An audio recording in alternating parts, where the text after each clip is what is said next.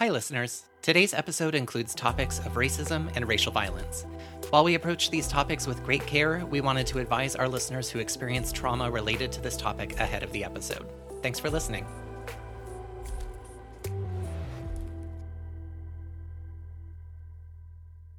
In this true crime Law and Order podcast, the episodes are presented by two separate yet equally ridiculous individuals. One who researches the actual crime, and the other who recaps the episode. These are their stories.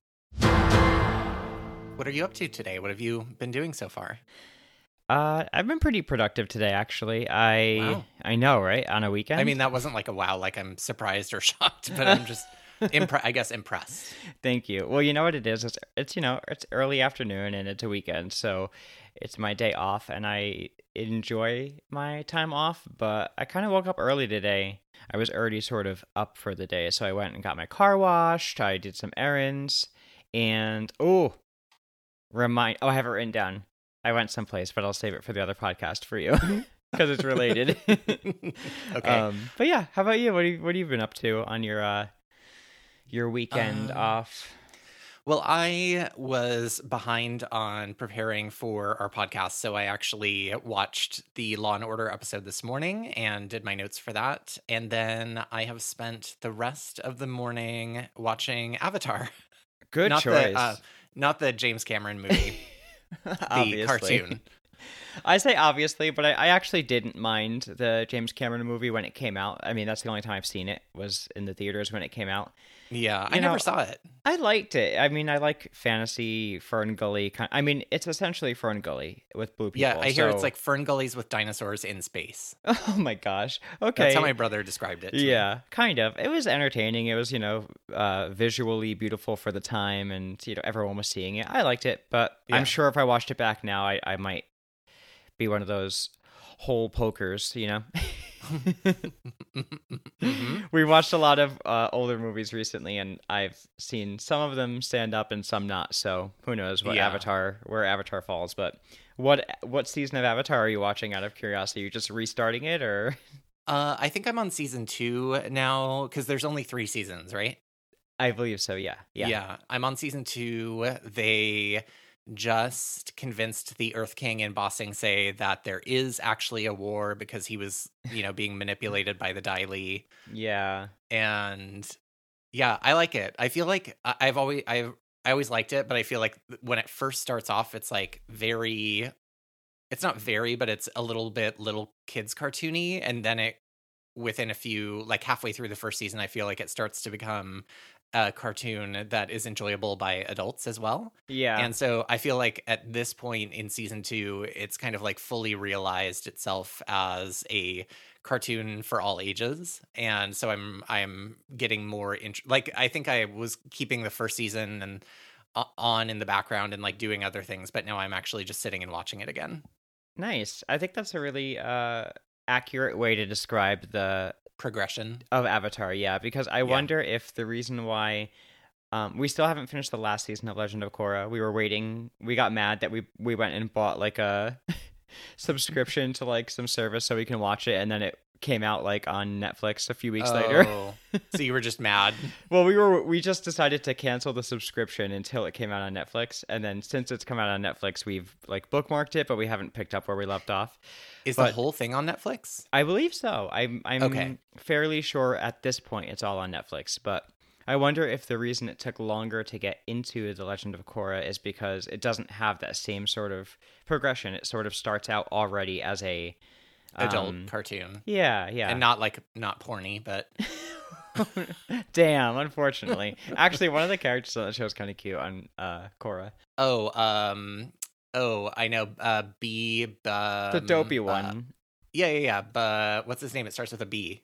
It does, doesn't it? It's like Bama Boomy? or something. Boomy, I think. Is it Boomy? No, Boomy's someone else. Boomy is an old, one of the older avatars, I think. No. Oh, no. Boomy is the king of the Earth King, or the king of. He's Avatar Aang's friend. He's the old man, kind of ruler of a city. Oh, right. Yeah. I don't remember the guy's name. But anyway, he's very cute, even though he's like, the one that becomes like a movie star sort of or whatever. He's also animated. Yes. I should mention, he's also an animated character. Well, what am I doing? Bolin. Bolin. Oh, you looked it up, Yeah. right? You had to have looked it up. I did. Okay, I was yeah. going to say that would have been quick. Yeah, so that's what I've been doing with my day, is watching cartoons after watching Law & Order. Maybe I just needed a palate cleanser after this episode of Law & Order, because wow. Yeah, I was gonna mention that. I'm glad you brought that up, because I was gonna say we watched the show. I did some of the research earlier in the week, and then I actually watched the episode a little out of order. I don't normally do that process, but we watched the episode yesterday, and I can't wait to hear some of your commentary. I know, it's so funny. You So, know exactly what I'm talking. I mean, saw I you don't last even have night. to. No. And you were like, I can't wait to see how you describe one of these scenes. And the minute it started, I was like, well, here's one of them. Oh yeah, and it's followed immediately by another. So Yeah. I can't wait for that reason. But like you said, it was a very heavy episode. Yeah. I'll let you color in those blanks, fill in that paint by number. Yeah. Ugh, boy. But yeah, it was a rough one. So I was wondering, maybe Avatar is a perfect palate It cleanser. is. It's, because all the problems get solved and everybody's happy at the end. And Right, and you see people being different people being represented in a like positive way, and you Yes. see a world of wonder and magic where yes, there's war, but it doesn't necessarily have to do with how you look. No. Yeah. Yeah. Ooh. Ooh. So speaking of where are we? Where are you? Who are we? This is ripped from the headlines. It is a fact and fiction podcast that recaps episodes of Law and Order and the true crimes that inspire the show. I am N. Hell yeah, you are. And I am Matt. One of these days we'll get this down. Yeah, I think I think we're really progressing. We're almost at 8, or we're not almost at 8. This is episode 8. We're almost at 10 episodes. That's pretty cool. Yeah. We've got, I don't know how many we have on our other podcast. Probably Oh, I think we have. like 30? Yeah, we have 40? to have at least 30 because we're in season 2, and yeah, I think we're around 30. We haven't hit like 50 yet, No, have we? haven't hit 50, but I know we're getting. I think we're technically at like 38 or something. Speaking of our other podcast, hey, if you Hey. guys are enjoying this, we have another podcast that's currently in its second season. It's called Cool Story. It's a podcast where we're recapping a book series called The Wheel of Time by Robert Jordan. And it is a fantasy book series, and it's really, really beautiful. It's a really rich world. There's, I think, 14 or so books, you said? There Anna? are 14 main books and a prequel. Right. And then there's the show that's going to be premiering on Amazon. I don't know when, but I mean, they're constantly updating about it. So it's in production currently, right? Not post yet. Correct, yeah. So look out for that and check us out. We go through a few chapters every episode, and we have the same colored commentary and way more that you get here. We have, I literally just counted how many episodes we had, and then I forgot the number. I think it's 33. Oh, nice. 34. Okay. I don't know. Pretty good. Oh, gosh, that shows you how long numbers stay in my brain. Right? And so, even though we have another podcast that we've had for, 2 seasons now, I would still consider us infancy here. Right? This is In this one? Yeah, this is, we're not going to compare our children. It's not No. right. No. But we definitely have a favorite. Do we? And I won't say which. Just like my parents, except for they do say which. Do your parents actually say which? No. We all my we all God. have a theory. theory. There's 4 of us in our little clan, and we all 4 have a theory. It's changed over the years. Uh-huh. I don't know that I was ever it. I Wow. would say It's it dark. really. I know, right? It would cycle between my 2 sisters, I think, who is the favorite. Oh. I think me and my Uh-huh. brother are. We're lost causes. They don't hate us, But I don't think we're gonna get favorite status Okay. unless one of my sisters really f's up. I don't know if I should hope for that or not. This is bleak. Yeah, I'm their favorite gay son. Are you also their only gay son?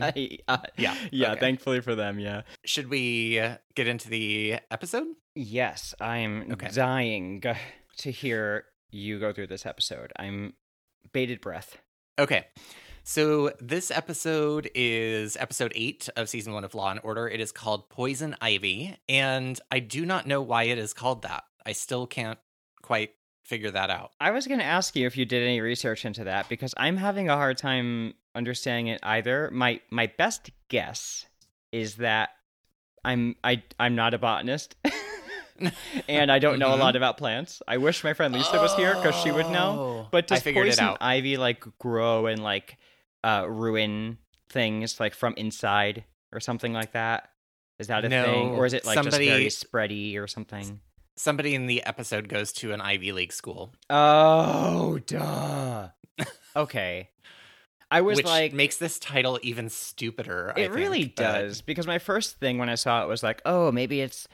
before I saw the episode or anything, I was like, oh, maybe it's like a play on Poison Ivy, the comic book villain. Yeah, that's what I was thinking. I was like, maybe it's some like femme fatale. Yeah, and then I was thing. Like, okay, that ain't it. This is definitely not what that's about. So this episode is just a treat for all senses, really. It's... Pour yourself a drink. Pour yourself honestly, a drink, neat, and just like settle in for this one, because I am actually really nervous about what the true crime is. If it's okay, how similar is the true crime to this episode, like percentage wise? 95, 90. I would say the most yet. Okay, then definitely after I finish the episode, my like recap will need to pause so that I can pour myself a drink for the true crime, because the episode was awful. Right, I know. All right, it was heavy. So the episode opens on 2 beat cops. Shock. They're arguing. It seems to be their favorite way to open an episode lately. Sure does. And one of them decides he wants a sandwich, so they pull over and they see 3. Like, it's kind of weird. Like, it's like they instructed 3 men to like run out of an alley but still fighting, so it's like a clump of men run out of the alley. It's very strange. Like a cloud of smoke with little stars and like very much shooting out of it. And all legs and the arms. cartoon things going around. Yes, it's very much the cartoon crowd fight. Yes, which reminds me, I'm gonna go get a sandwich, so we're gonna pause too. Great. Okay. So it's 3 young black men who rush into view, arguing or kind of fighting, and they like see the headlights of the cop car and they freeze, and then they just start running immediately. And so the police hop in their cruiser and start chasing them. I don't quite understand why the police started chasing them. Like, they just ran away. Like, right. is literally running away enough justification for police to like race after you and whatever. Yeah, I shouldn't be arguing about justification for police actions right now. So, so one of the police officers like draws his gun and corners a couple of the guys who are on a like trying to get up a fire escape or get over a wall to get away from the police. And he tells them to freeze, which they do. And then we see another common Law and Order thing where then we cut away and we hear the gunshot, but we don't actually know what's happened, because then I suppose it would ruin the storyline, perhaps. So the other cop who like heard the gunshot goes running towards his partner and sees him standing over the body of one of the young men who appears to be dead, has a gunshot wound, and the cop is kind of frozen there and says, "He drew on me." And then the other cop yells at him to call it in, and he calls him Fredo, which I guess is his first name or a nickname or something. I'm sure his name's Alfredo, and like it's probably short for Alfredo.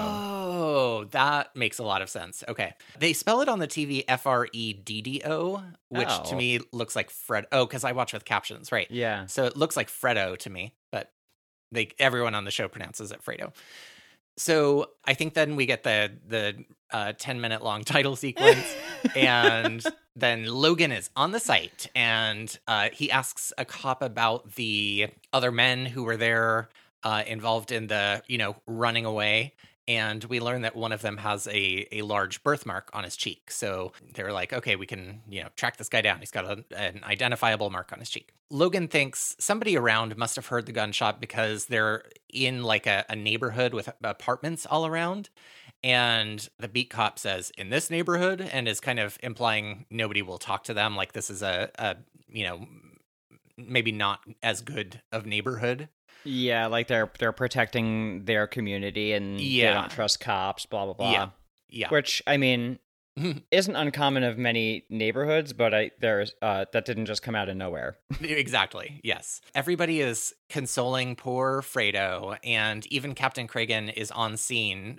I think this is the first time we've ever seen him outside of his office. Yes. And another detective says to the captain, "No muss, no fuss. Punk drew on him, self-defense." And Greavy is kind of indignant about this and is like, "That's it? Like, just wrap it up. We're done." And that other guy, who I think we learn is from Internal Affairs, says, "As far as we're concerned, yeah, it's closed." I'm pretty sure you don't close a case on a active crime scene. Yeah, you basically just got there. Right. And you're like, yeah, case closed. Case closed. And aren't they like all eating like honey buns and like elephant ears and like every large Danish. Oversized pastry, like an apple fritter the size of your head? Someone's got pastrami hanging out of their mouth. I love an apple fritter. Oh my effing lord! Oh, I had a pumpkin scone this morning. I almost passed out from delight.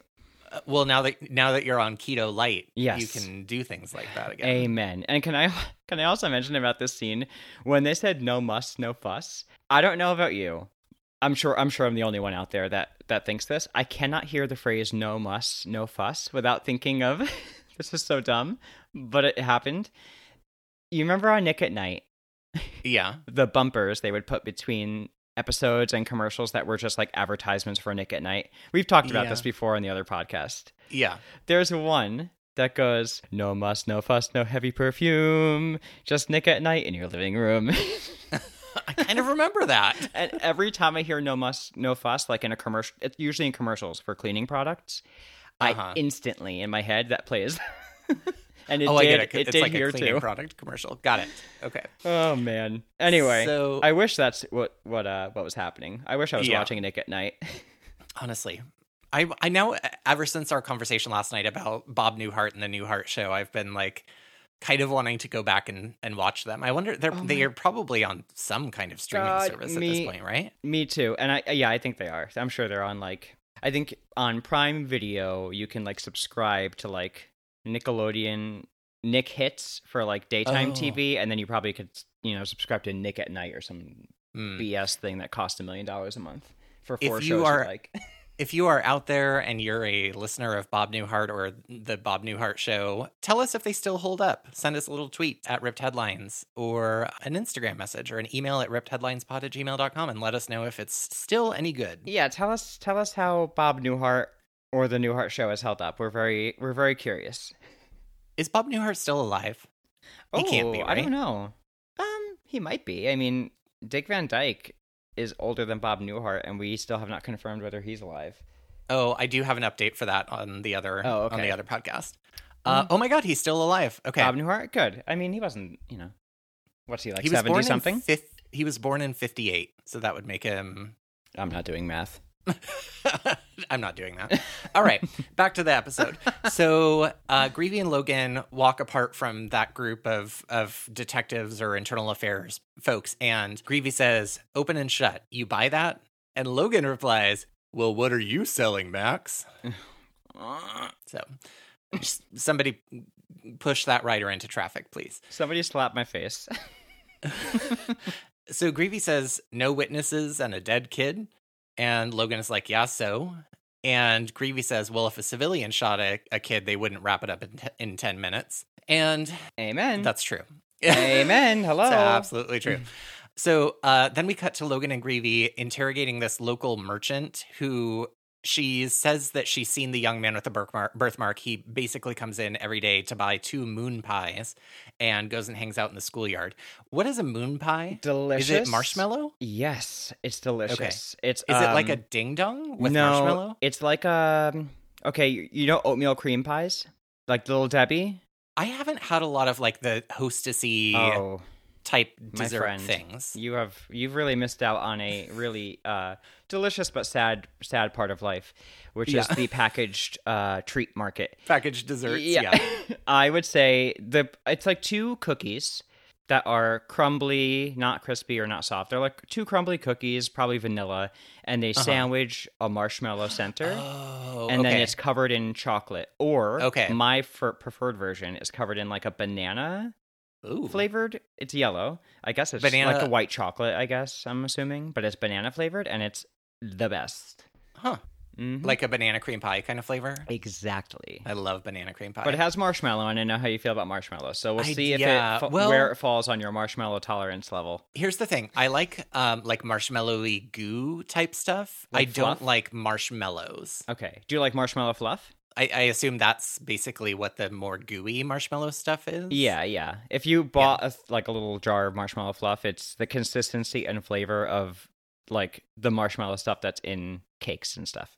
Like once you kind of start to roast a marshmallow and it gets a little gooey. Yeah, like a spread. Okay. Mm. Great. Can't wait.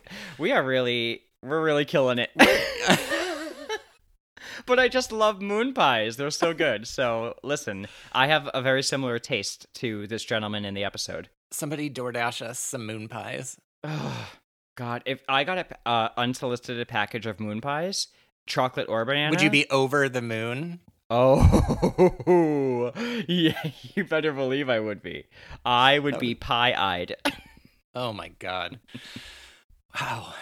Okay, so they've found out that this person with the birthmark buys moon pies and goes and hangs out in the schoolyard. So they head over to the schoolyard, and this is one of the scenes that I'm convinced that you were waiting for me to describe. Ding, ding, ding. Okay, so this schoolyard has these like 3 young women who are wearing really high-waisted denim jackets, far too many necklaces, a leopard print vest under the jean jacket. These outfits are pretty incredible, I'm not going to lie. And we're treated to what I would call an open mic night at one of the worst beat poetries you can imagine. So Greavy walks up and asks how they're doing, and one says, "You ain't cool. Get out of my school. I'm no fool." But she says this, like, not to Greavy. She just sort of says it to the air in front of Greavy and Logan. Don't forget the choreograph routine they're doing as they're saying it too.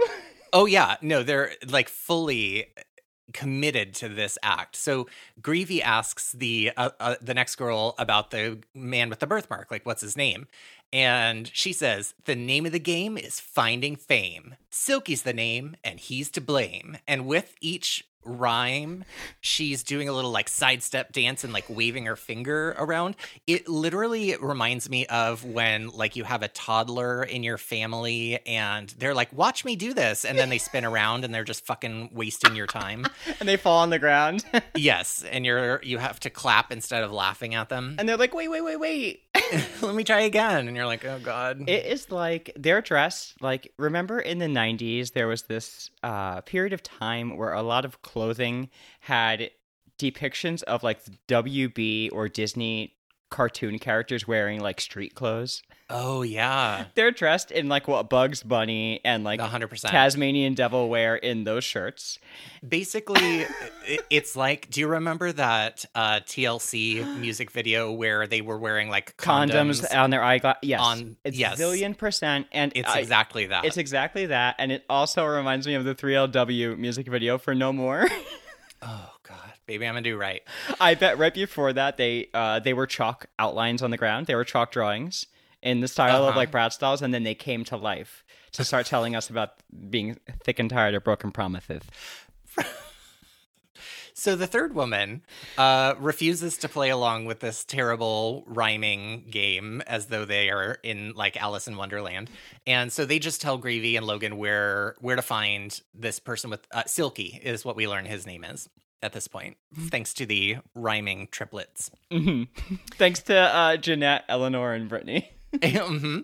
And Greavy and Logan, they're like, they say thanks, and then they do this like weird mocking dance to the music the girls are playing. It was literally my dad.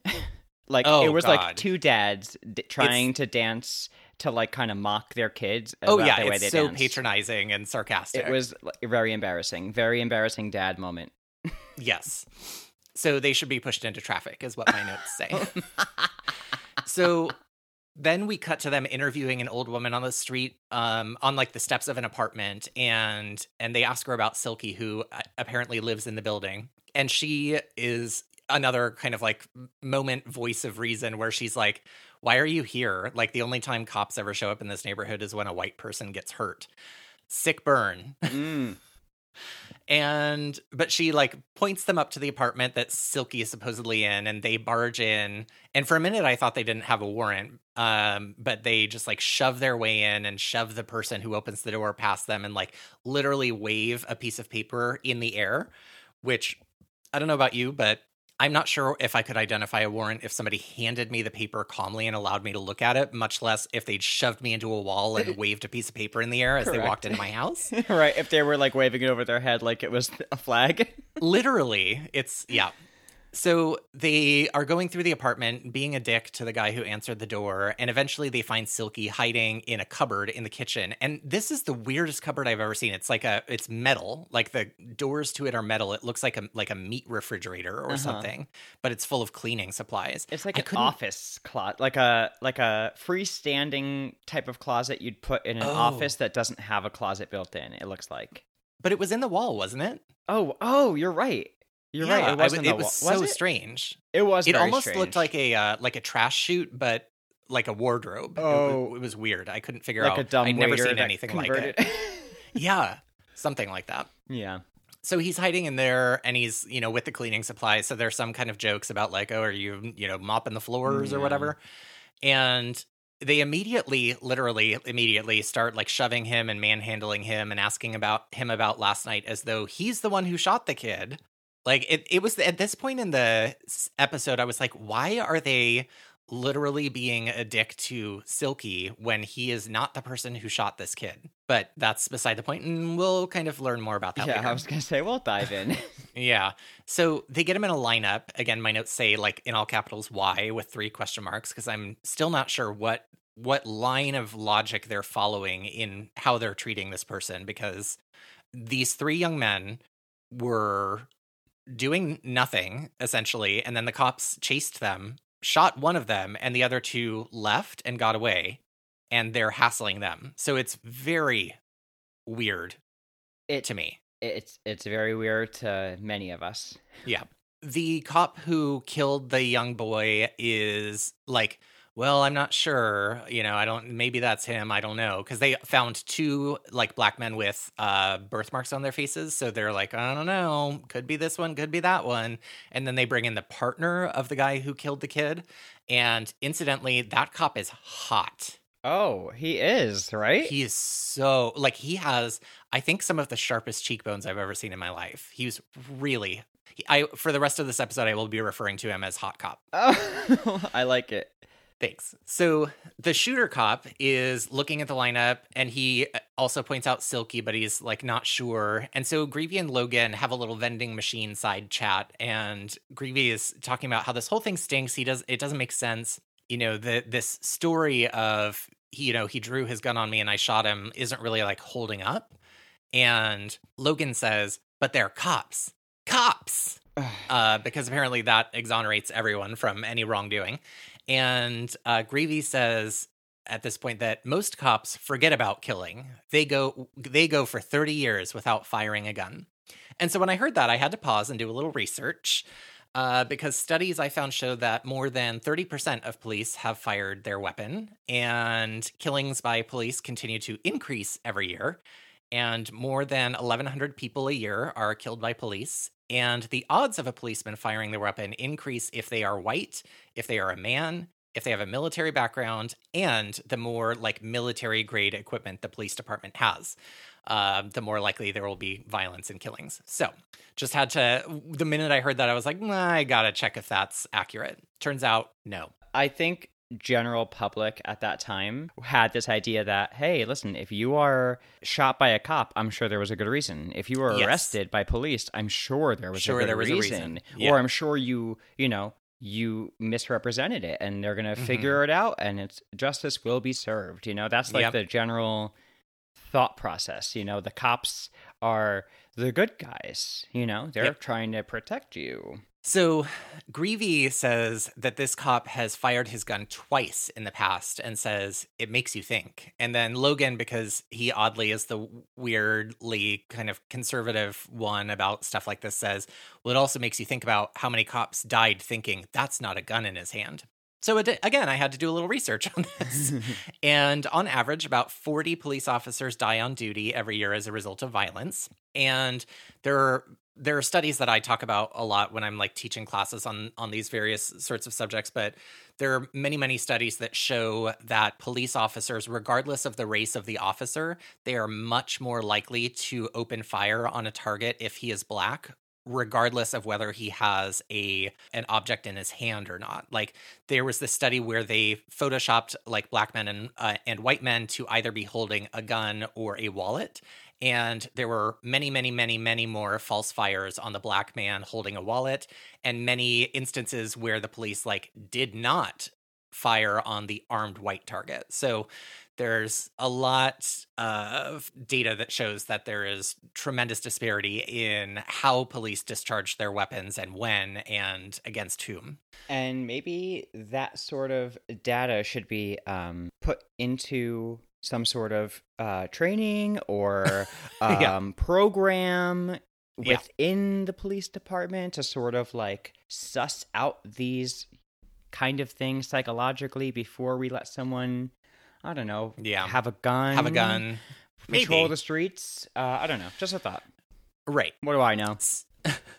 So then we get to the office of the chief medical examiner, and he says the victim had no record, which kind of like shocks Greavy and Logan. But the kid apparently had $3,000 in his sock.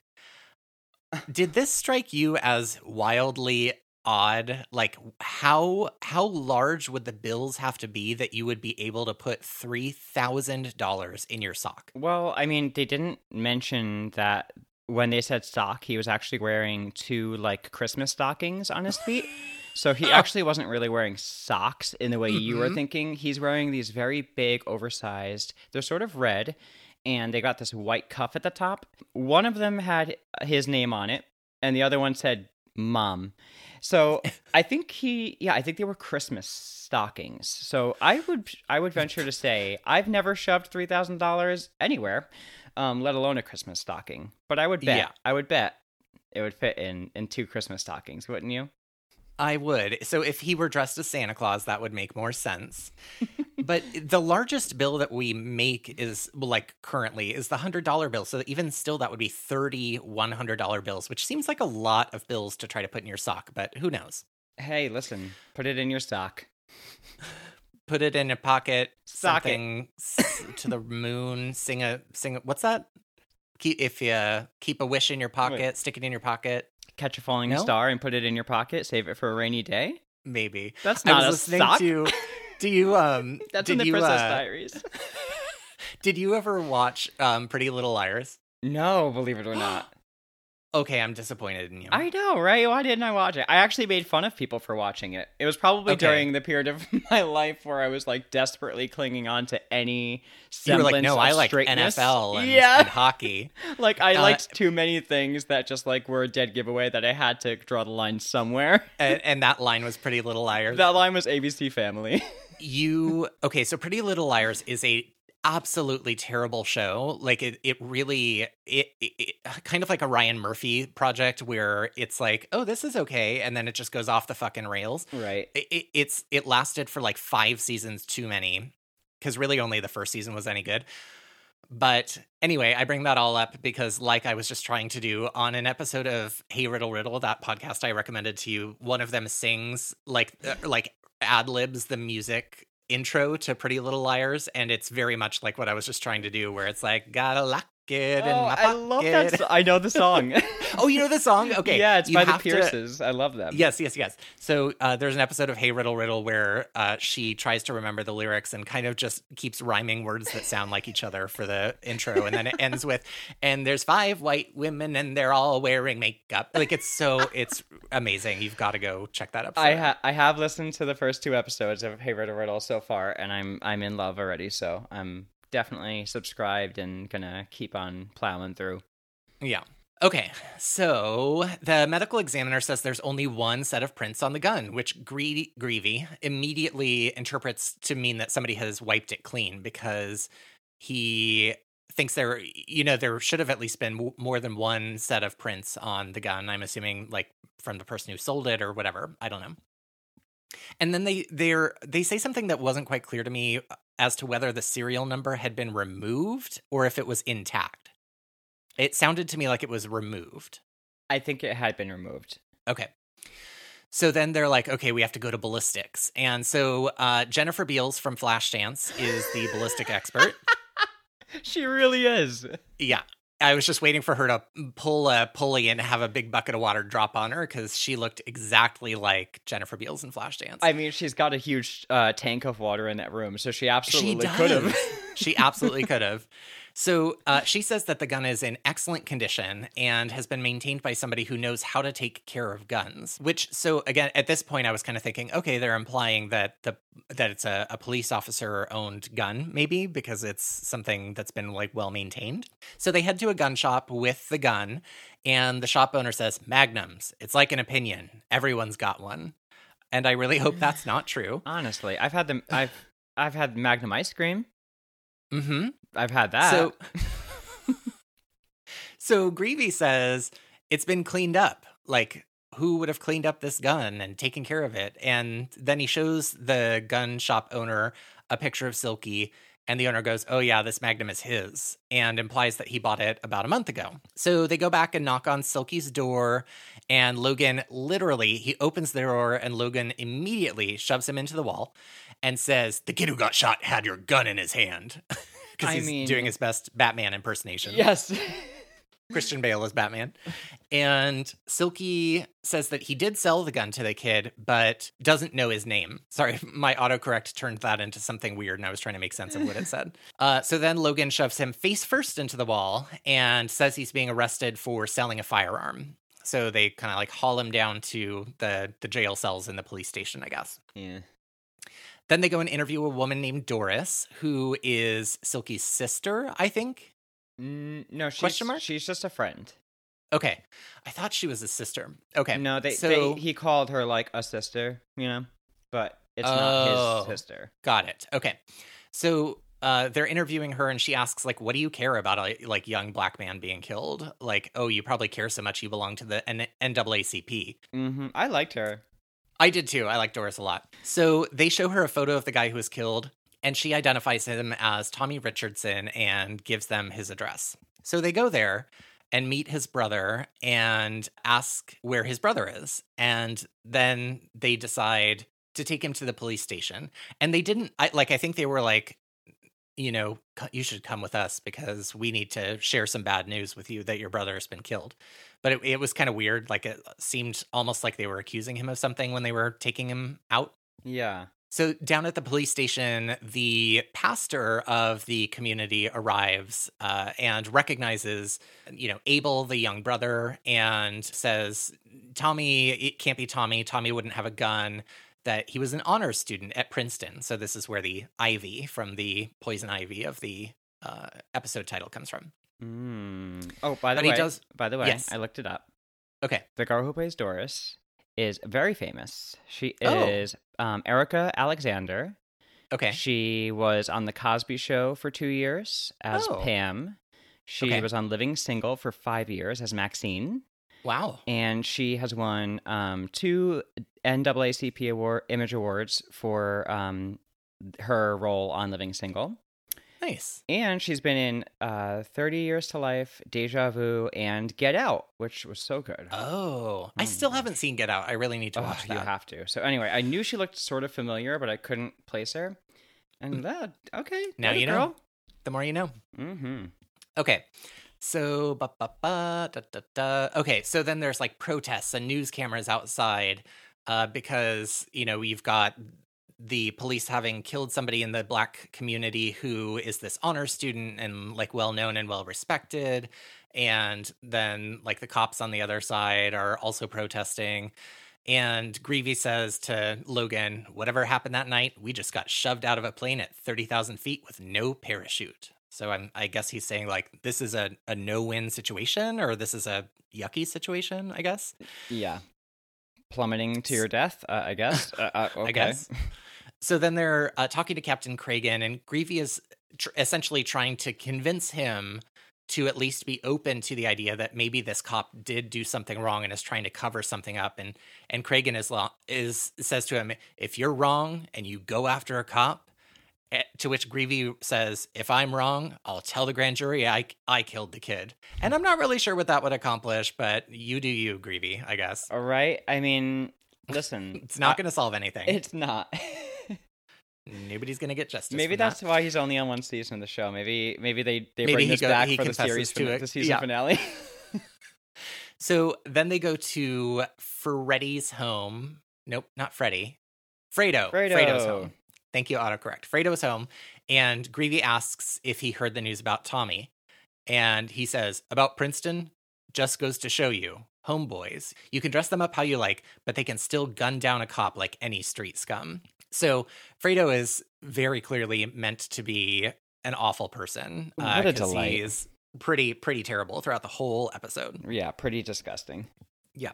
So they're questioning him about that night, and he says he didn't identify Silky in the lineup, but Silky is essentially saying that, you know, he might have been there. So Greavy is like, okay, well, you're saying this thing, but this person says this other thing. Like, what is true? And he says, what is this? He ratchets it up to level 25, screaming, what is this? And I've been a cop for 23 years. Who are you going to trust, me or some eggplant? And I will explain that comment later on, because I was like, huh? I needed clarity on that as well. Yes. So Greavy sarcastically says, after he's like screaming at him, Greavy says, well, you sure sound trustworthy to me. And so Fredo like stands up like he's going to fight Greavy, and Logan has to hold him back.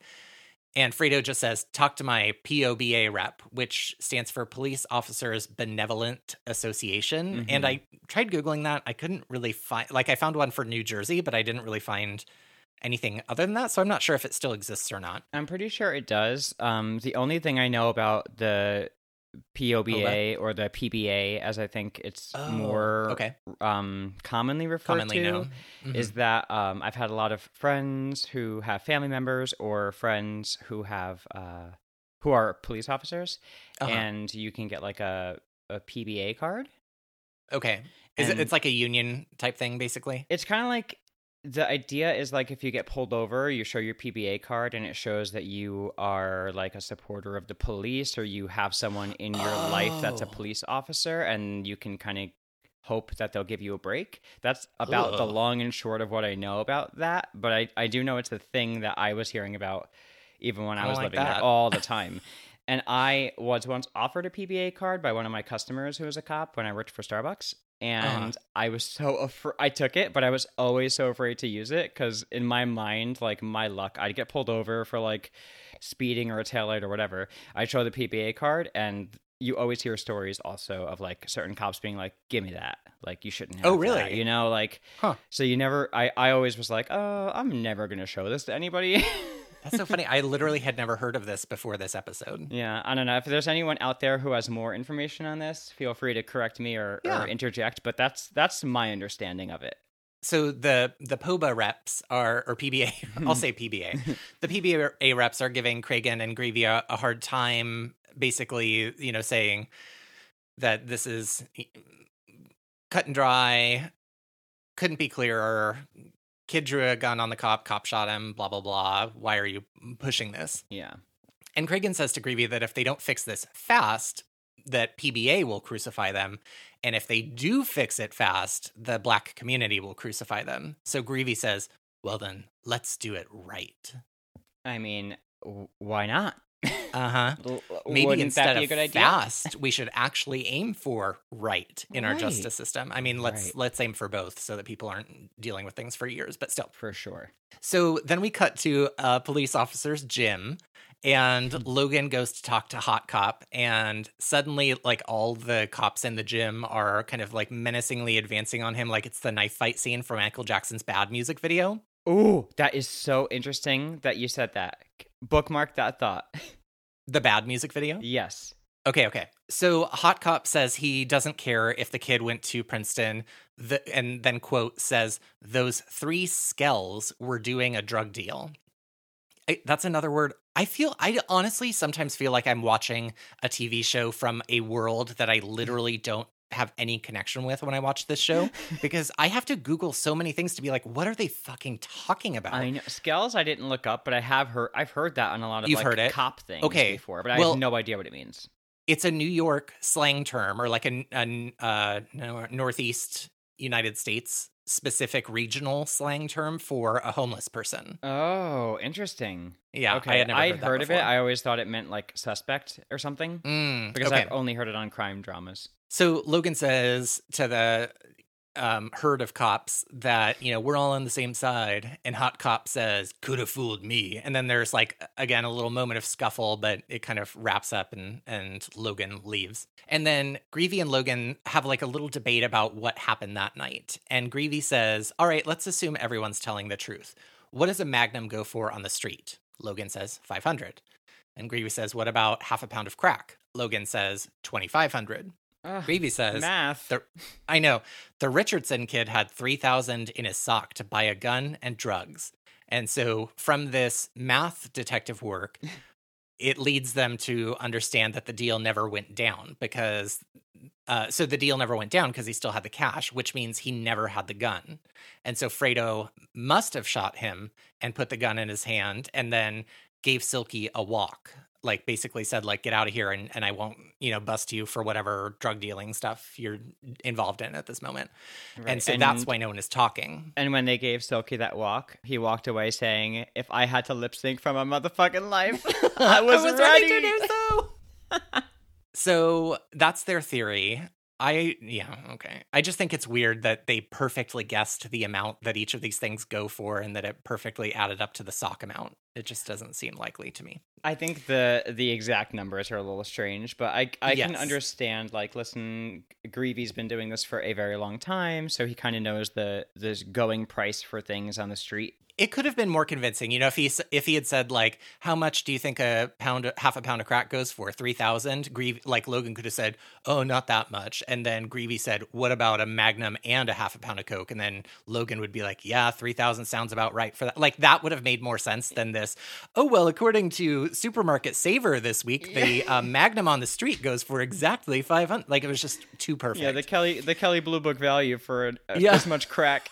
Yeah, exactly. So they're realizing, okay, we still have to find the third guy that was involved this night. We have to find him so that we can piece together what's happening here.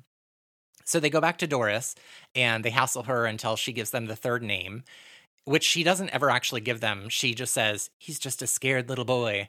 And Greavy goes, Abel, like the little brother of Tommy who was killed, as though he's the only young boy who would be involved. Like, it was very strange to myself as well. I was like, that's a jump.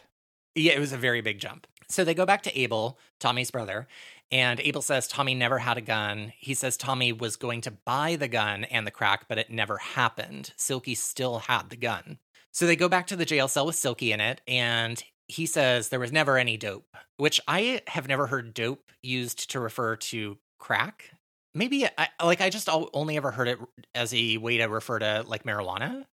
Yeah, I mean, I'm the worst person to ask this to because one time this is so funny. God, like probably 10, 12 years ago, I was driving through my hometown and I went to the gas station and I was like approached by this young man who was like, hey, can you give me a ride? Like, I'm on my way to like a school dance. He was like a teenager. He was like, I was on my way to the school dance and like my friend and I got into a fight and they like kicked me out of the car or whatever. And he was like, I'm just going to the Boys and Girls Club. And I was like, okay, sure, whatever. So I'm in the car and I drop him off and he's like, hey, I feel bad. I don't have any money. He's like, do you want some chronic? Oh, uh-huh. And I go, no, I'm okay. Thanks. You don't need to give me anything. It's just, you're so close, whatever. He's like, all right, thanks, man, whatever. He gets out of the car and immediately I had to Google chronic. Oh my God. So I You're really, like, no, I'm good. I'm allergic. I'm allergic. Yeah, chronic. Do you have any like severe instead? Yeah. Or moderate? Some PM maybe. So they're in the jail cell with Silky, and he says there was never any dope. And Logan says, oh yeah, what did he do? Meet you to buy groceries? And so they have kind of a back and forth, and Silky says a little too quickly that Tommy drew the gun and the cop shot him. And Greavy says, "You're playing this all wrong, Silky," because Greavy really wants to be that film noir detective. He does. So then they leave the cell, and I guess that the cop or the security guard who's kind of like guarding the cell says, "Oh, wow, this guy's like really popular today, huh? What did he do to get this much attention? Did he shoot the Pope?" And Greavy's like, "Huh?" And basically we learn that the other cops have been visiting Silky.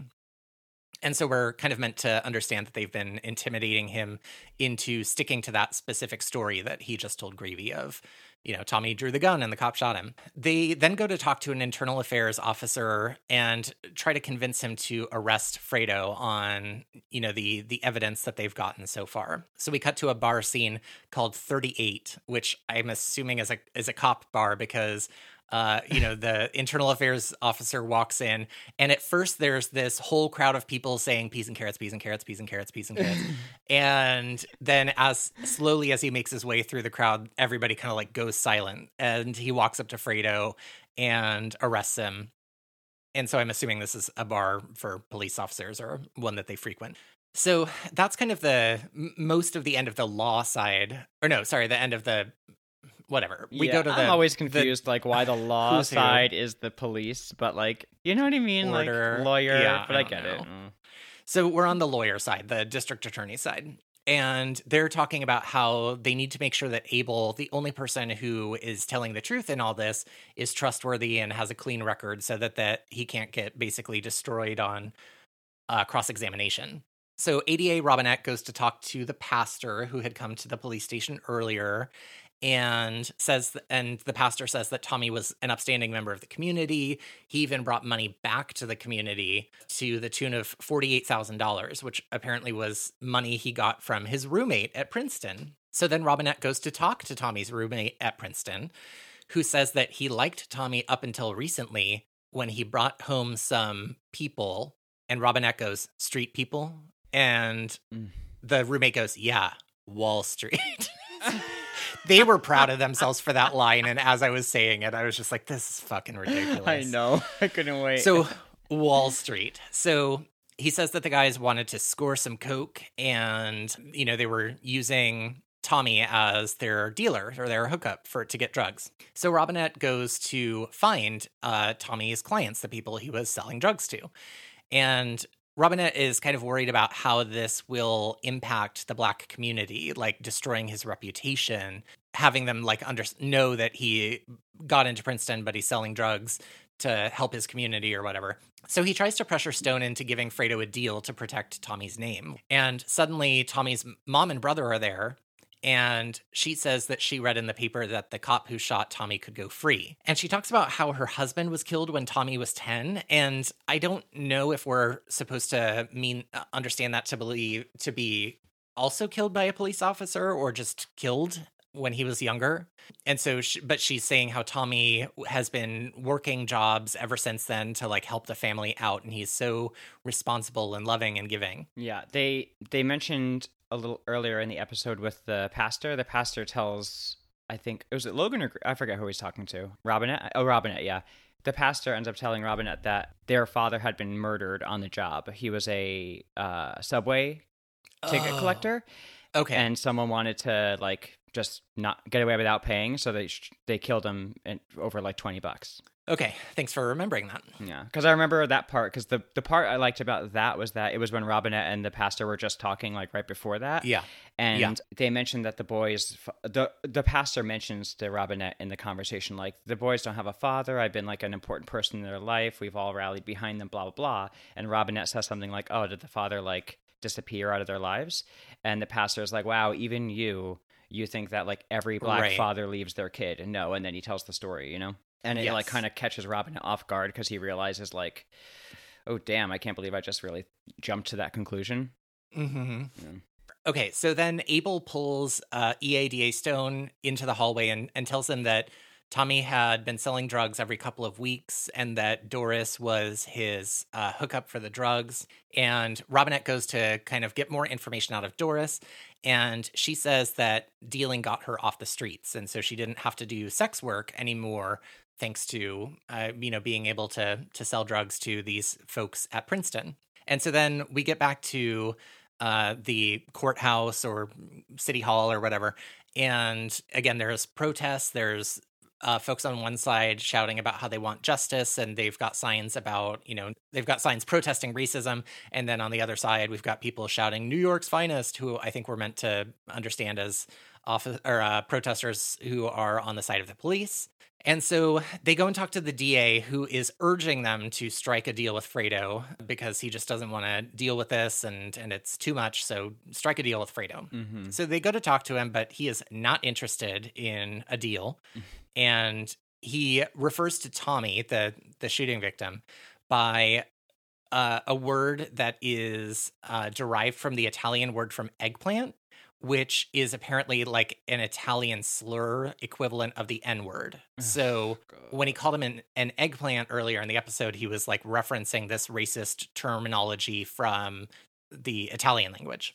Oh my God. Yeah. So he says, I want my day in court. I'm not pleading, blah, blah, blah. So then we cut to the court scenes, and Abel is on the stand, and he says Silky had the gun and his brother never at any point had the gun. And under cross-examination, the attorney for the defense gets able to say that his brother was intending to buy the gun and is like, well, you don't know what happened after that, do you? Because you ran in a separate direction. And so Stone is thinking that Fredo is going to walk. They're not going to win this case. So the DA basically says, well, then why don't you get Silky to roll on the hot cop partner who is lying to protect his partner? So they do this sting with Doris where they put a wire on her and they, do a sting operation where they get him to buy drugs from Doris, and they get him in an interrogation room and he finally tells them the story of what happened.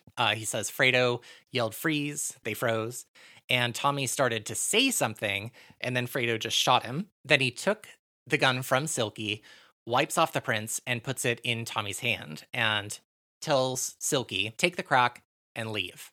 And if you tell anybody, I'll kill you. And then he said the same thing to him when he visited him in his cell. So Silky has now rolled over on Fredo and Hot Cop Davis. Mm-hmm. And so they also get Hot Cop to roll over on Fredo, and they put him on the stand, and he says that Fredo told him to lie and said there was no reason to worry because he had let Silky take the crack. So he wasn't a threat. Like, he had let him get away. All I kept thinking also on this is like, imagine like being a new cop and like you have this, you have all the best intentions and you have these dreams of like, okay, I'm going to be different. I'm going to make the streets right again. I'm going to be part of this brotherhood and I'm going to see what it's really like. And then you get a partner who's just who like an absolute beast. And then like, even if like in your heart, like let's say even this guy in his heart knew it was wrong and wanted to say something, just knowing that like, oh, if I say something, this bar room of people and that gym of people, they're gonna make my life a living hell, or maybe even like I might hurt face me or whatever. So like there's for sure really a lot of pressure his, to go along like, with it. Ass on the line when he goes and says this, because yes, his partner could be potentially like locked up or something, but everyone else who we've already seen is like so emblazoned to like support their like brotherhood. What are they gonna do to him? Exactly. At this point, they are back in the DA's office and with Stone, and Stone says that he doesn't understand cops. Like, why did he try to cover this up? If he had told the truth that it was a mistake, no jury would have convicted him for that. And just then the phone rings, and the DA answers it, and then afterwards says that we don't have to worry about a verdict anymore because Fredo just ate his gun. Which, wasn't he in, like, why wasn't he in custody? Because at this point, he's on, but he's on trial for murder. I'm telling you, I don't understand. I'm sure because he was a cop that until sentencing happened, they were like, "You are, released on your own recognizance or whatever they call it, demand or I don't know, remand." But recognizance is the right word. Oh, okay, yeah. Remanded on. Yeah, there we go. But you know what I mean? Like, I feel like they were like, "Okay, sentencing is coming up. You're a cop, Yeah. So then we cut to Tommy's service where the pastor is talking about how great Tommy was for the community. And he says, this is a quote, "What Tommy Richardson wanted to do for this community was right, but he did it the wrong way. What the cop did by shooting him was also wrong, but it would not have happened without drugs. And so the minute I heard that line, I was like, okay, yeah, I have to remind myself this was written in the late 80s, early 90s, where it was like the crack epidemic and the war on drugs and all of that kind of stuff. But that line, you could tell, was written by a white person, because it absolutely should have said, this could not have happened without racism and state-sanctioned violence. So 100%. And very different. It's strange because like throughout the whole episode, there's undercurrents that like, not even undercurrents. There's like, they're making it very obvious that that's what this episode is about. Yes. So then Greavy and Stone have a little late night confab where Stone says, no more cops. It's too hard. And Greavy says, you know why I wouldn't let it go? Because there, but for the grace of God, go I. You get caught, you get prosecuted. And then he calls himself just an old altar boy with a gun. And my note just literally just says, no. Yeah, I was like, not how it works, man. Unfortunately. They've gotten some good like ending lines. The last two have been duds. I was like, there, but for the grace of God, go I. I was like, no. Give me a break. Yeah. And that's the end of episode 8, Poison Ivy. Great job. I hated it. It was a really heavy episode, but I have to say, in my opinion, it was so far the best representation that Law and Order is trying to talk about important things. I don't think they know how to. Oh, yeah, they're trying to talk about important things for sure. And what I think, like, I think I talked about this in a previous episode, how there are people who are really critical of a lot of like police and law shows because of narratives like this, where you see the police officer being held accountable and all of that, which doesn't happen in real life nearly as often as it should.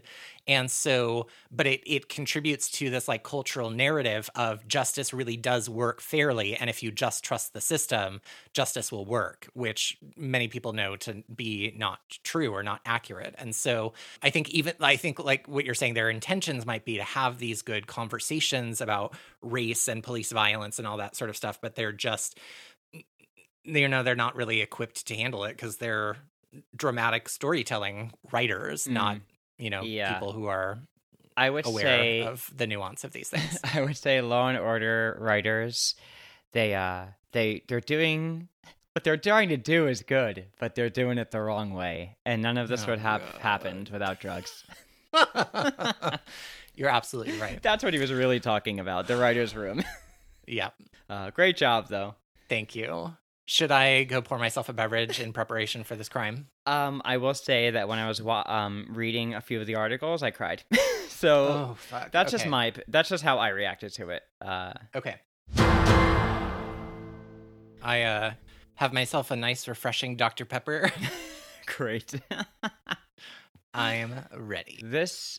I was literally about to say, great job. I told the story. So. Yeah, you did great. Great job, you. Thank you. You can congratulate yourself. I think it's healthy. I mean, maybe not on the air. But... Maybe not on the air, but you know what? Everybody out there, if you get the opportunity to congratulate yourself on the air, I say do it. Yeah. Don't wait for someone else to do it. Listen, just if you want to congratulate yourself, send us an email with a little audio recording congratulating yourself. We'll put it on the next episode. Yeah, it'll be a hit. So this episode was inspired by the shooting of Edmund Perry. Okay. And the sources I used for this were Wikipedia, of course, and then a bunch of articles. There was an article on Phillips Exeter Academy website by Patrick Garrity from this year. There was another article on Medium.com from Catherine Stout from this year. And then there was another one on Entropy by someone named Alice Stevens from this year as well. And she is someone who knew Edmund personally at the time. Oh, okay. And I'm going to reference her article a couple times because it's really just beautifully, beautifully written. Nice. Yeah, it was great. I highly recommend it, and I will again. I also had a few articles from the time of the crime, which was obviously in the 80s. And so there was a New York Times article in June of 1985, which was very, very soon after the crime, and a Washington Post article by Juan Williams, which was also really, really, really helpful from August of 1985. There's a TV movie that's been inspired by this crime called Murder Without a Motive. Okay. It's the Edmund Perry story, one of those, the colon in the middle. Oh, yeah. Classic. Colon.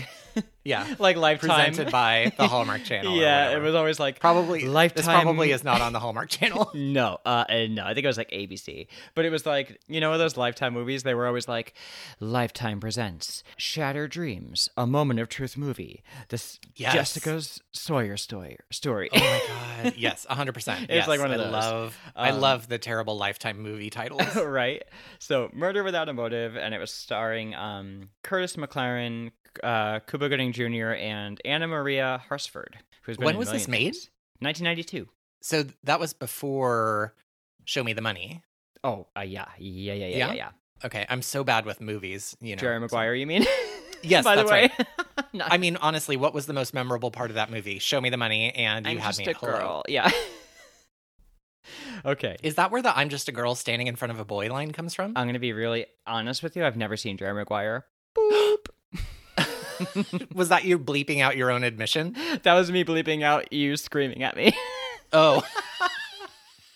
I don't know why I haven't. I just remember I've seen every clip of every quote from the movie. I will watch it one day. Put it on the list. I don't think you need to at this point, honestly. Oh, come on. I just like old classic movies that have feel good feelings built into them, And I'm sure also, that's going to have some sort of positive ending that's going to make me, feel gushy. Also, that I'm just a girl standing in front of a boy line is from Notting Hill. Oh, I've never seen Jerry that Maguire. That one I don't think I need to see either. Mainly because it's called Notting Hill and I just don't have an interest in... That doesn't... Notting Hill? I mean, maybe it's like Downton Abbey. Do you like Downton Abbey? I love Downton Abbey. Okay. I'm literally only saying that because it's British. Exactly. I was going to say, it probably has what? nothing to do with Downton Abbey. I would highly be surprised if a rom-com from the 90s with Julia Roberts and I think Hugh Grant has anything to do with a period piece.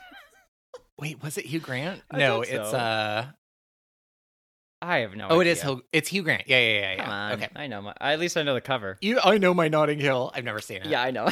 I know my VHS covers that I browsed through at Blockbuster. Mm-hmm. So onto the story, the crime, the real story. So in the summer of 1985, there were two major things happening. One, my mom was just a few months away from letting me loose into the world. From the gates of hell opening. Yeah. We all know how that's turned out, so I apologize. And it's just about an hour away from where all this happened. Because really? I was in New Jersey, and this is all happening in New York. So, just across the bridge in the summer of 1985, the what's more relevant to us, other than my upcoming birth, was 17-year-old Edmund Perry was returning home to Harlem for a Wall Street internship he was going to be having over the summer. So I guess that's where the Wall Street reference came from. He was going to be interning at a brokerage firm, and he was coming home from a New Hampshire prep school. Mm-hmm. He had just graduated from this place. It's called Phillips Exeter Academy. Wow. Phillips Exeter Academy, which is the where one of those articles was from. Mm-hmm. And he graduated with honors. He was headed for Stanford in the fall. And this was a really big accomplishment that was not lost upon his community, at all. His family had grown up in Harlem, and that's where they still lived. And it wasn't known to be the safest community, especially in the 80s. I mean, this particular community doesn't see a lot of its residents ever leave and move on to something else, better or worse. They kind of stay there. And so for the Perry children, they had done really, really, really well for themselves. And so they were local heroes. They were people that everyone sort of kept their eye on and thought okay, this is a beacon of hope almost. Right. So right. Yes. Just 1 year earlier, Edmund was actually interviewed in a New York Times article about the struggles of growing up in this sort of neighborhood and his accomplishments of himself and his older brother, which we'll talk about in a moment. So in the article, he is interviewed as saying, "It's Harlem. It's not the worst place, and it's not the best place. My mother had always put ideas into my head that there was something else. And so it's this sort of drive that had like pushed him well on his way to being in this prestigious university just 2 years after his brother Jonah had gotten a scholarship to Cornell, which, Damn, Ivy good League. for him. Yeah, so we got 19-year-old Jonah is in Cornell on a scholarship, doing really well.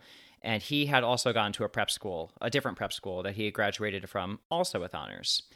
And they have a little sister whose name is Nicole, and she's in junior high still. And the matriarch of the family, Veronica Perry, is like very ardently involved in all of their education. Okay. She's the president of their elementary school's PTA. She's a member of the local school board, and she's active in the church and the community. And she's recently had started attending community college so she could model for her children the importance of getting a degree, like regardless of your circumstances.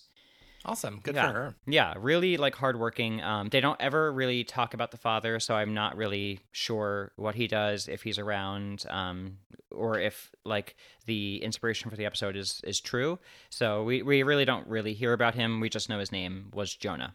Okay. So many of the teachers and also their Reverend Preston Washington had also taken very special interest in the Perrys, and I'm sure at the urging of their mother being involved with the school, and it's implied that that they all were sort of pushing for these kids to do well and to inspire the rest of the community.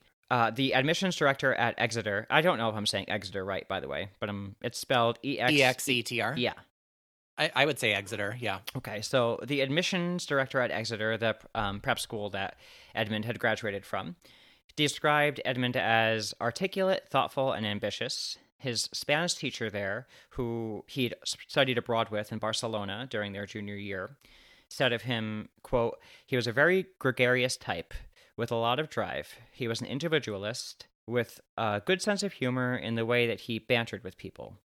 But So wait, this kid studied abroad in Barcelona in high school? Yes, he was in a Damn. very, very, very nice prep school in New Hampshire. Really nice. That's so fucking cool. Yeah, right? I mean, I wish.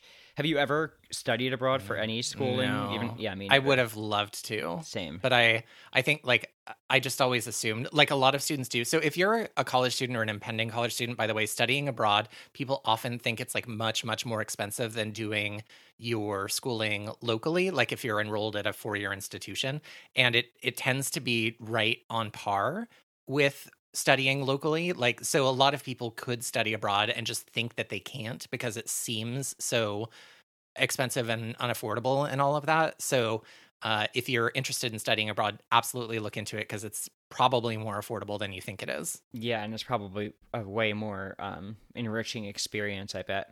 Ugh. So jealous. Yeah. I would have never thought I could have studied abroad. Yeah. So. I mean, a lot of so I work at a university, and our study abroad program is always like trying to get that message to people of like, if you're able to afford being here, you can most likely afford doing a study abroad session. So like, don't rule it out just because you think it's too expensive. So check it out if you are still in college. Yeah, follow your dreams to another country, and then if you get the opportunity to stay, it might be best.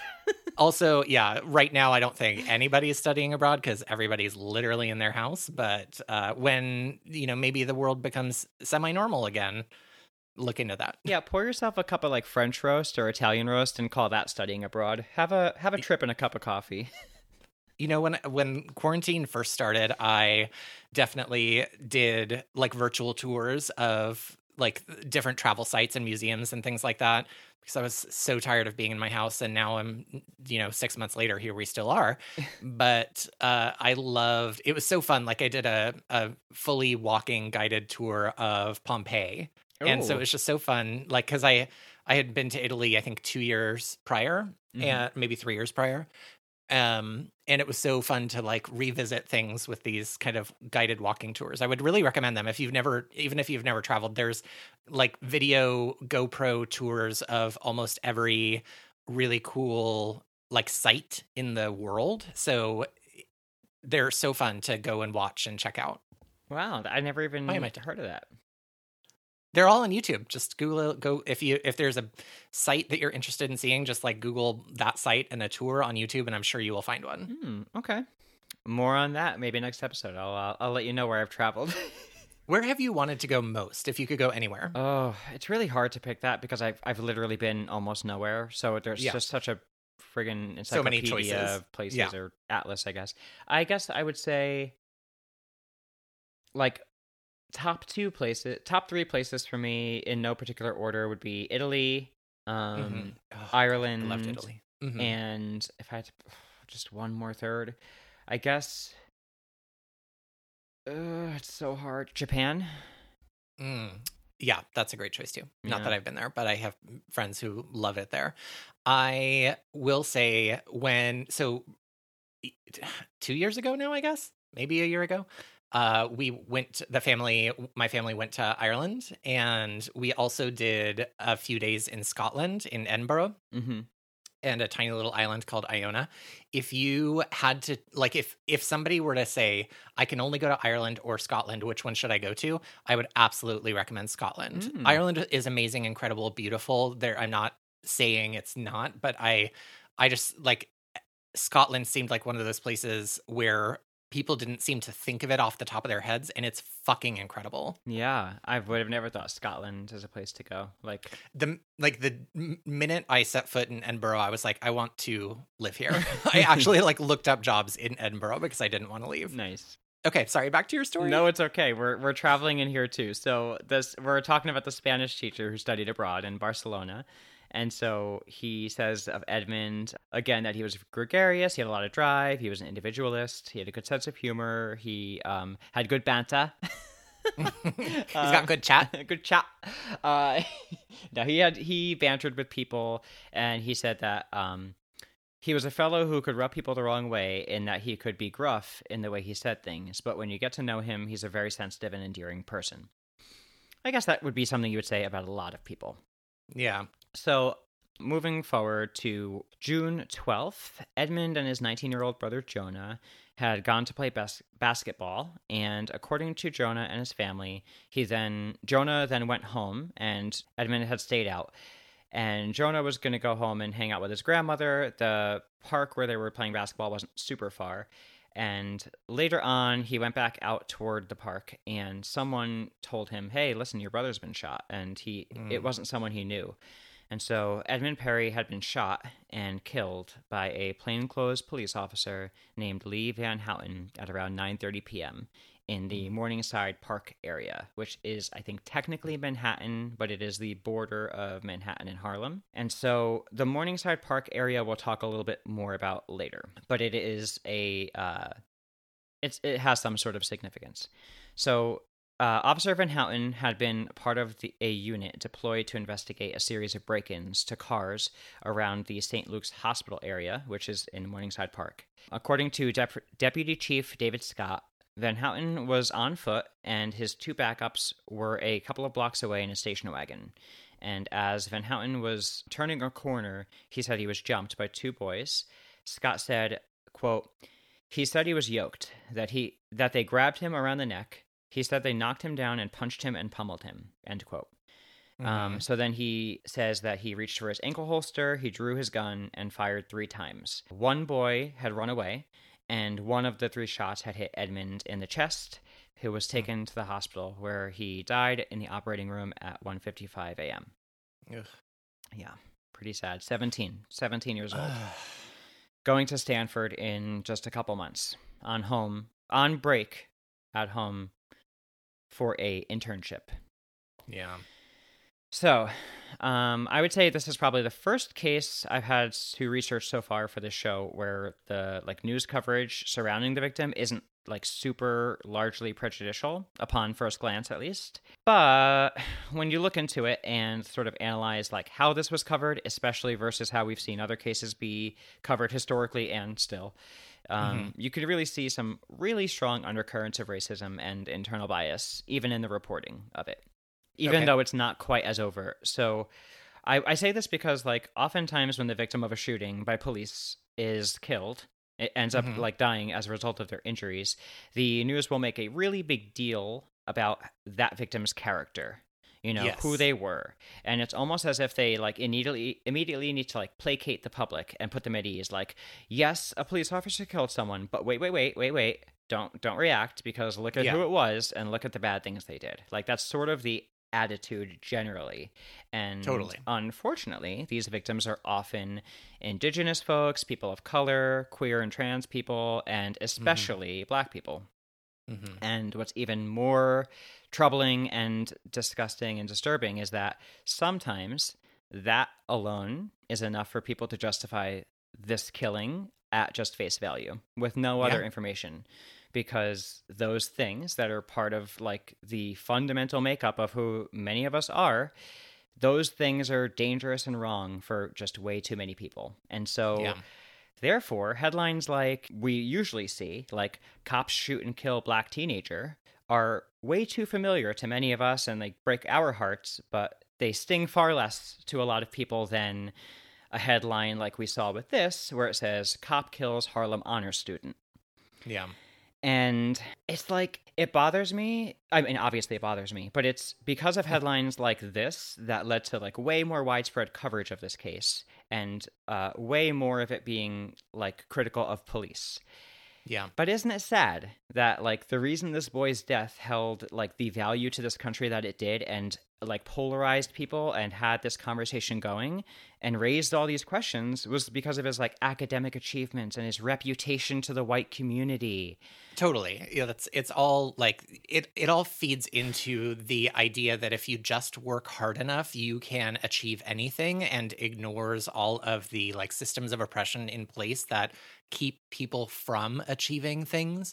And so he is this incredible like beacon of hope to this community, but also the fact that he is like, he gets more sympathy is a problem, because that just reinforces the narrative that the people who don't get into Stanford from these communities just aren't working hard enough, or aren't respectable enough, or whatever it is. So it all feeds into that same narrative, kind of oppressive narrative. Yeah. And it's like it feeds this message to like the public at the time. And Edmund Perry was shot by a policeman, and he was Black, but he was an honor student and a respectful member of his community, as though these things are like mutually exclusive and don't go together.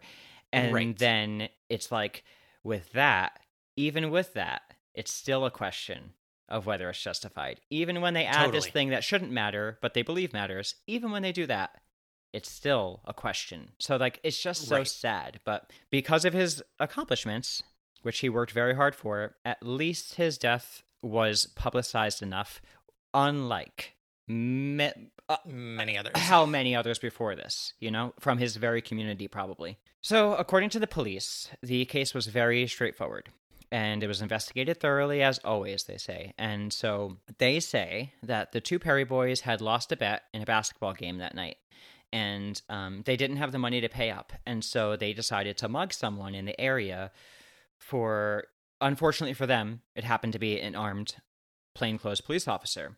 And several witnesses say that they saw the boys attack Van Houten, and several residents of the 114th Street neighborhood where the Perry family lived, which was a tight-knit community, but it had its nuance to it for sure. They allegedly, several members of this neighborhood allegedly reported that Jonah had returned home that night saying, quote, "We got a DT," which means detective, on the street. And Jonah is the older brother, remember. So after all of this, the investigation and everything, there were no charges. And after a few weeks' leave, Officer Van Houten returned to duty and hasn't ever given an interview that I could find, or a statement whatsoever. Yeah. So, a little bit more about the other side. So in the Entropy article that I read, which was really, really written, which was written very well, unlike my notes are being said, which was written really well by someone named Juan Williams. So shout out to Juan Williams. His article was very helpful. So in the article, it's in August, and the shooting was in June of the same year, and he's interviewing Veronica Perry, the mother of both boys. And it's just a few months after the murder, so it's pretty fresh, and so there's a lot of like really powerful quotes from her that I'll read, because I just don't think I could paraphrase it in a better way. Yeah. So, anywho, I didn't mean to be like, yeah, definitely. Well, you know what I mean? Like, how am I going to take understand. the words of a woman about her death of her son and like paraphrase it? Right. You know what I mean? It just doesn't seem like my place even, you know? So at the time of this article being written, I should also mention this beautiful piece. Her son Jonah is under indictment and facing prison time for the assault and attempted robbery of the police officer. Who killed his brother? Correct.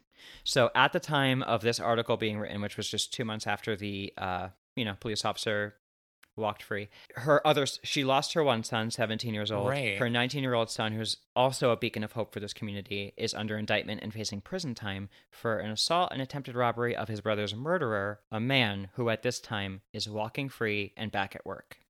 Right. And this is what she has to deal with now. So she says, quote, "People need to focus on the real issue here. A 24-year-old officer who is trained and skilled in apprehending people felt it necessary to kill a 17-year-old unarmed youth. A white officer felt that way about my black child." And she goes on in the article to ask, if Ed were trying to attack him, why not bring him in? Who is Lee Van Houten to play judge, jury, and executioner for a mugging? He is nothing but a 24-year-old white boy from the suburbs. And end quote. And that is really the bottom line here, because let's suppose for a moment that the officer's account of what happened is 100% true. Mm-hmm. On what planet does that give an unarmed mugging by teenagers? On what planet does that warrant the drawing of your gun, period? Right. Also, this is a detail. The question of why the two backup officers that were not in sight of Van Houten were there. They were not following protocol because they should have had, by the deputy officer's own admission, they should have been in sight of him at all times. But conveniently, I'm adding the conveniently in here, that the moment when a boy is killed, they're out of sight of him. Exactly. And that's never been explained. It's brought up in the trial, never explained. Right. How did you not see anything? Not in trial, but you know what I mean? In the investigation, rather. I shouldn't say the trial because there was none. And then also, the family had asked a Long Island forensic pathologist to be present when the autopsy was being performed, which was very smart. So this gentleman, Dr. Sidney B. Weinberg, he reports that the wounds were, quote, downward and backward, end quote, and they were not consistent with the police report that Van Houten shot from a prone position. It's also... Oh, okay. Yeah. Oh, yeah. Okay. And then... Like the angle of the bullets was from above. Yes, exactly. Yeah. And so it's also important to know that neither boy had ever wielded a weapon. No weapon was ever found, and the officer has never even mentioned a weapon in his own account. So completely without any doubt, unarmed teenagers. Yeah. She also goes on to sort of talk about the relevance of the area where he was killed. And let's not forget the whole reason the cops were there was to investigate like a lot of crime in the area. So it's an area that is sort of targeted. And she says, quote, "The feeling is that people from Harlem shouldn't be over. If we are over there, they presume that we're up to no good. In the 1980s, that's nonsense, especially for my son. He'd been to France, all over Europe, to Barcelona, and I'm supposed to tell him he couldn't go a block away from home? He's gone to Spain and met rich white folks, but can't go to Morningside Heights because those folks are more prejudiced." Yep. Oh my God, just like this. So there's a poll on ABC News around the same time of the crime. It doesn't say if it was like linked to the crime or not, but they had polled the people of New York City, and 56% of Black people, 46% of Latinx New Yorkers, both felt it was common practice for police to rough up suspects illegally. And 18% of white people agreed only. Because they were never getting stopped and harassed by police. Exactly. Yeah. So just 1 month earlier, this is sort of the climate that all of this is happening in as well. So just 1 month earlier, oh my God, I didn't even want to read too much about this crime because I don't know if it's going to be covered or not. But if I do have to read this, that sounds nightmarish. But just 1 month earlier, 5 New York City cops were indicted for torturing and beating Black men in their custody. 2 of those men that were beaten and tortured were teenagers. Oh my God. 17 and 18. 25-year-old Michael Stewart, I remember this I remember hearing about this case, was beaten, kicked, and hogtied by 6 police officers and died in custody for graffiti. Are you fucking kidding me? Yeah. And then this was all preceded by Eleanor, I'm going to say her name wrong, I think, Eleanor Bumpers. She was a 66-year-old black grandmother, and she was killed by a police officer with a shotgun after ignoring an eviction order at her house. And she was holding a knife, supposedly, and the officer was never indicted. 66-year-old black woman was too intimidating for a officer with a shotgun. In her own home. Right. Ignoring an eviction order. So this is the world that Edmund Perry was growing up in. This is the world that many black youths grow up in. This is the world that killed him and that continuously killed black people. And it's just like, even he, who his mother had, like, worked so hard to get him out of a neighborhood that she knew was not going to help him at all, on a summer break. It's just so I can't even imagine. I can't even believe this. So it's not lost upon her or the community that was like rallying behind her. Of course, her community was behind her, the Reverend and everybody, that there's this focus to prove that her kids were somehow like not the upstanding citizens they made themselves out to be, you know? Well, of course. Yeah, you have to do that smear campaign so that the police look just. Exactly. And she asks when this in response to this, she asks about Van Houten, quote, did the police give him a psychological test? How did he come out of his training? What kind of person is he in his community? How does he treat his mother? And yeah, hello, like where is the deep dive into his life? That's right. You know, Van Houten was 24 years old, married, and had been on the force for about 2 years, during which time he had never fired his gun in the line of duty. Extremely inexperienced. And there had been nothing but glowing reviews of him reported anywhere throughout the entire time. Lots of reports about how he hadn't used his gun before when he could have, and, you know, all of this. So on January 24th, 1986, Jonah Perry was acquitted of all charges in relation to the crime against Van Houten.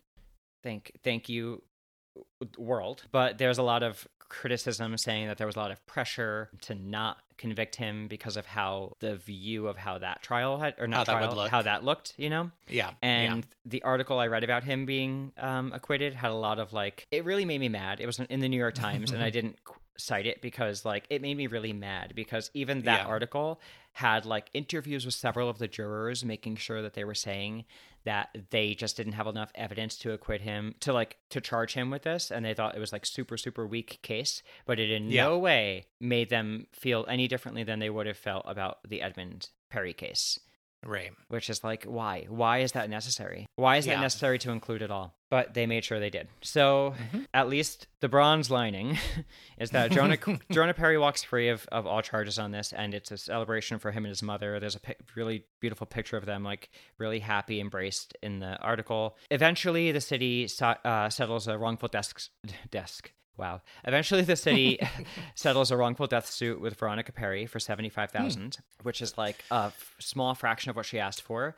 But, you know, she didn't. No amount of money replaces a child or a human life. Yeah, she's quoted as saying the money didn't matter. She was really hoping to just get the the judgment. Yes. Yeah. In 1991, 2 years after she gets this, she died of a heart attack. She was 44 years old. And one article that was really beautiful says that, you know, it's cheesy, but she's like, I can't imagine she didn't die partially of a broken heart. Oh, God, it made me want to cry. The article that says that was the article on Entropy by Alice Stevens that I mentioned earlier, and it's really, really beautiful. She met Edmund in her junior year while she was also studying abroad for her prep school in Barcelona. And just the way she wrote the article is really sincere. It's succinct. It's thoughtful. And in the credits area, like about her, it says that she debuted a novel in 2018 called Famous Adopted People. I don't know anything about it, but I almost want to just buy the book based on this article. I just can't say enough about it. So look it up. It's really beautiful. She wrote the piece in 2020 in the wake of George Floyd's murder. And she related how she's seen Edmund's face, who she knew as Eddie, every time any like news report of another Black individual being killed by police, she's always just kept thinking of of Eddie's face in her mind. And after everything that's happened this year, she felt compelled to like submit this article and whatnot. And so Nice.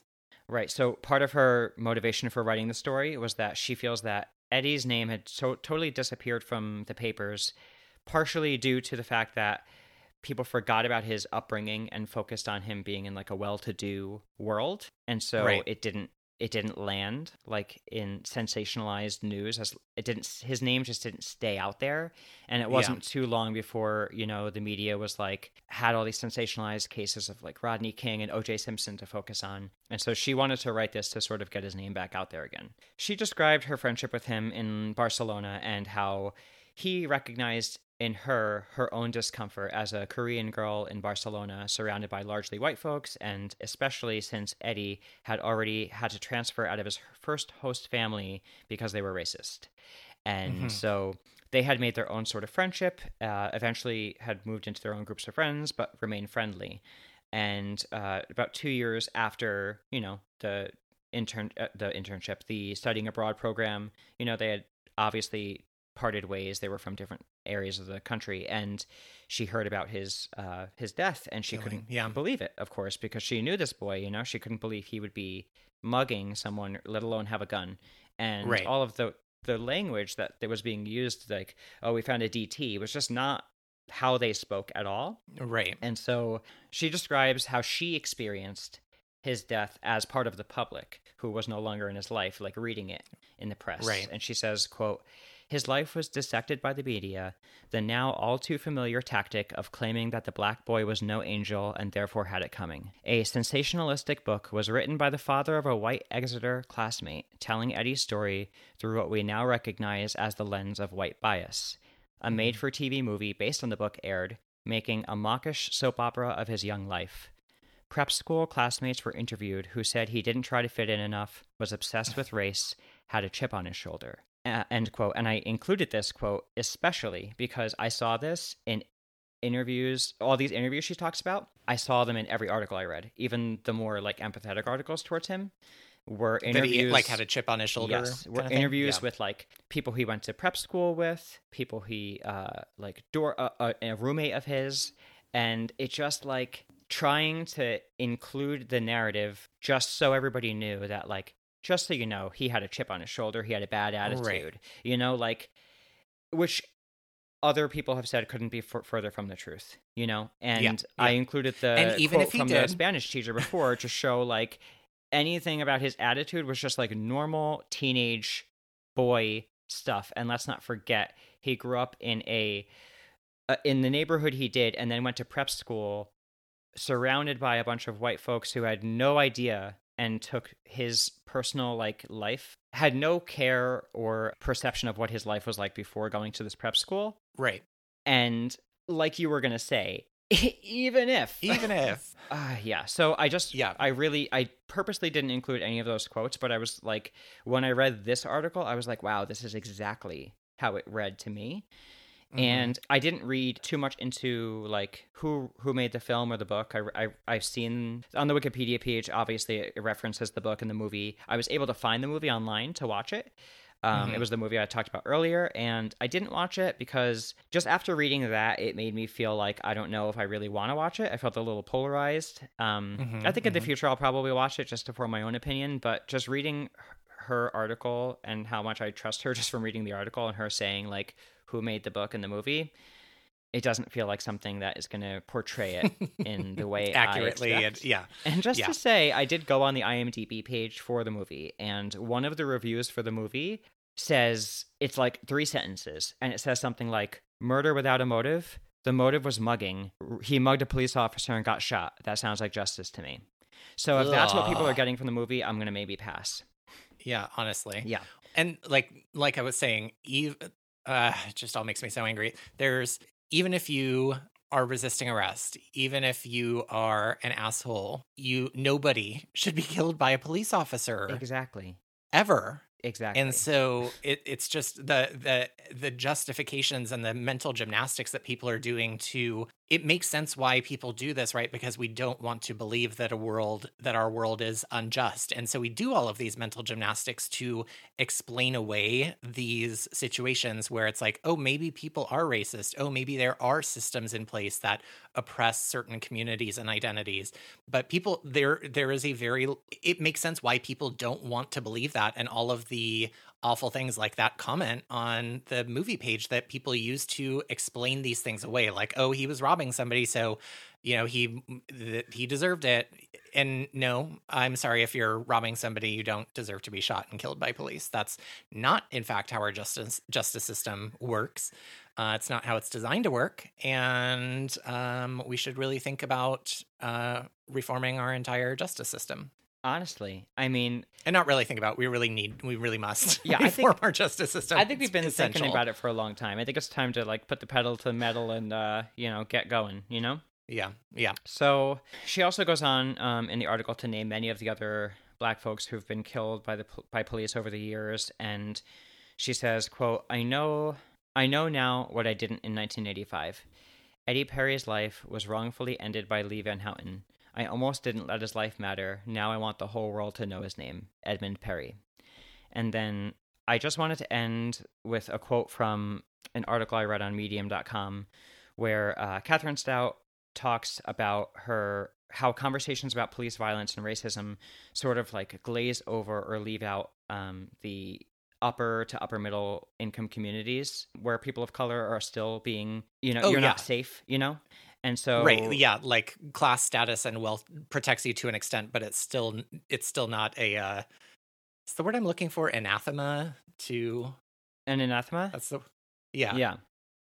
Is that the word? Is that the right word? Anathema is like a mystery, isn't it, or like a paradox? Oh, that's definitely not the word I'm thinking of. Panacea. That's the word I'm looking for. Okay. Which is like a solution cure for all problems. Yeah, I thought it was like a right, custard. Exactly. Oh no, that's panna cotta. Yeah, there's there's this amazing book called Biased by, and let me just look up her name really quickly because I do not want to. Okay, so it is a book by Dr. Jennifer Eberhardt called Biased, uncovering the hidden prejudice that shapes what we see, think, and do. And she talks about how the day before her like PhD graduation ceremony, she was like arrested by police and like thrown on the hood of a police car and stuff. So it's you just hear these stories over and over again of, regardless of these many other factors in your life, there are still countless ways that people are oppressed and harassed and killed by these systems that in really unjust and unfair ways. Yeah.